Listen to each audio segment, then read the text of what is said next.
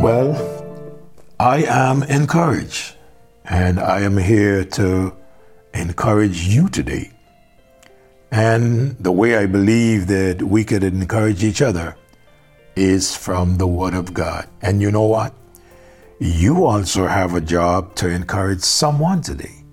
And the way that you can encourage someone, I believe that you and I can just take this devotion and just share it. And we may be surprised who they will share it with and who they will encourage.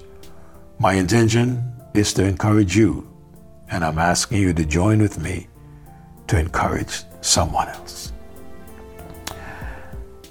Mac Lynch and his song, May the Lord Find Us Faithful. He said in the third stanza, living or dying, may honor be thine. From the wretched life you love and forgive. A life that is on fire, be only our heart's desire. Be faithful from now to the grave. May the Lord find us faithful. May His word be our banner held high. May the Lord find us faithful every day, though we live, though we die. Thank you, Mac Lynch. I trust that this is our prayer also, that the Lord will find us faithful. Let's go back to Nehemiah and see what he has for us today in regards to no need to be afraid. That's what we're looking at. No need to be afraid. We are in chapter 4, and we are looking from verse number 7 onward. We are looking at be careful not to be intimidated. Be careful not to be intimidated. Be reminded how Nehemiah faced this attack. Yes, they had a plot. In verse number 8, they had a plot against Nehemiah. They conspired against Nehemiah and the people that were doing the work. They wanted to call them to a fight so that they could hinder the work. But in verse number 9, the Bible said, nevertheless, we made our prayer unto our God and set a watch against them day and night because of them. Nehemiah faced his attack, first of all, with prayer. I close by sharing the verse in Philippians chapter 4, verse 6. Be careful for nothing, but by everything with prayer and supplication with thanksgiving, let your requests be made known unto God. Not only that they had a mind to walk, they had a heart to pray. Not only that they had a heart to pray, in the same verse, they set a watch. Over and over in the New Testament, we are told to watch and pray. Not just pray, watch and pray. In Mark chapter 13 and verse 33, the Bible says, take ye heed, watch and pray, for ye know not when the time is. Watch and pray. Why? Because we don't know when the time is. What time? We don't know, number one, when we will die. We don't know. I got some shocking news last week of someone that I know very well who had just passed on and died. I couldn't believe it. Someone even had to say to me, Baradrick, everybody must die. I said, yeah, but I didn't expect that person to die now.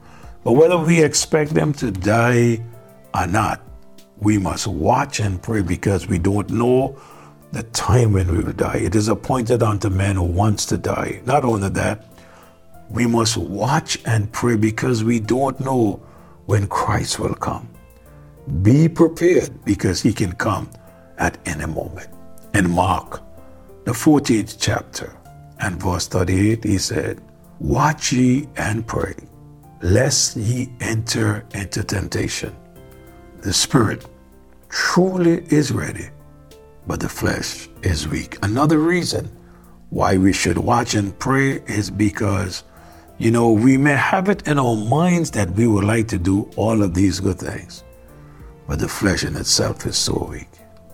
I have proven that to be so true. I got exercise equipment. As I turn in the night, I can see it. I would get up in the morning and tell myself, I gotta exercise. And time I look, the time has passed and I did not do any exercising. I must get up and go to work. Yes, the spirit is willing, but the flesh is weak. Paul wrote to the believers at Ephesus in chapter 6, verse 18, he says, praying always with all prayer and supplication in the Spirit, watching thereunto with all supplication and perseverance for all saints. In other words, we are to be watching, we are to be pleading, we are to be begging God, not demanding God, but we must be supplicating with perseverance, praying for, begging God to have mercy and to help all saints. So they had an eye to watch.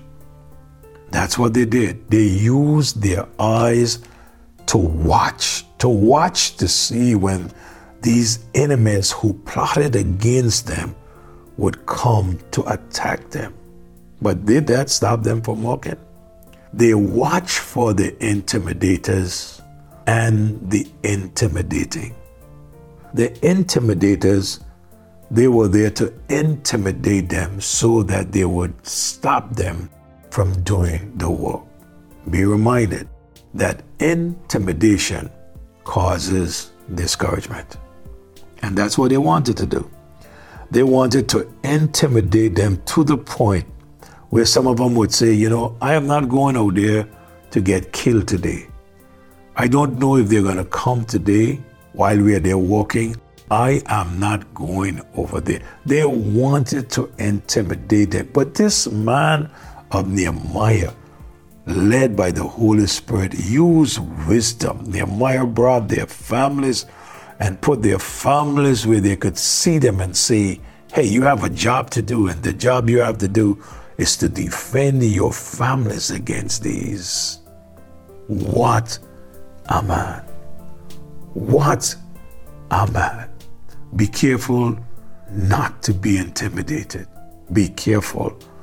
Satan sends all type of intimidation our way just to prevent us from doing what God would have us to do. Don't let Satan intimidation discourage you. Keep on going on for the glory of God. Yes, there may be challenges in your life that you have to face every day, but face those challenges with confidence. With confidence. Wow. When you have someone that you can depend on, intimidations don't bother you. It really don't bother you.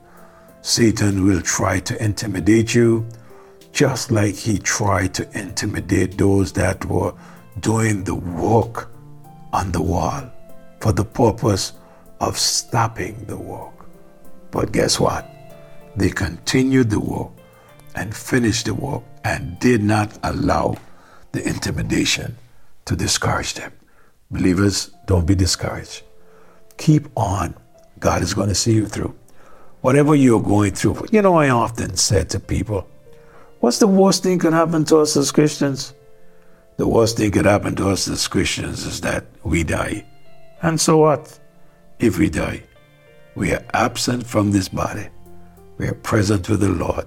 The Christian life is a win-win situation. You can't lose being a child of God. So let's do the work of God so that when we get before Him, we'll hear Him say, well done, thou good and faithful servant. Father, Lord, I pray that you will help your people to see that Satan will try to intimidate us. in whatever way he can to stop us from doing your work, dear God. But God, you are the great encourager. And we thank you for the courage that you have given and you continue to give. Bless your people, even as we share your word. Let us not be intimidated not to share. Help us to share your word. We love you. We praise you and thank you in Jesus' name. Amen. Hey, thank you, partners. Let's share with our friends and our loved ones. Thanks. May God bless you. Have a great day.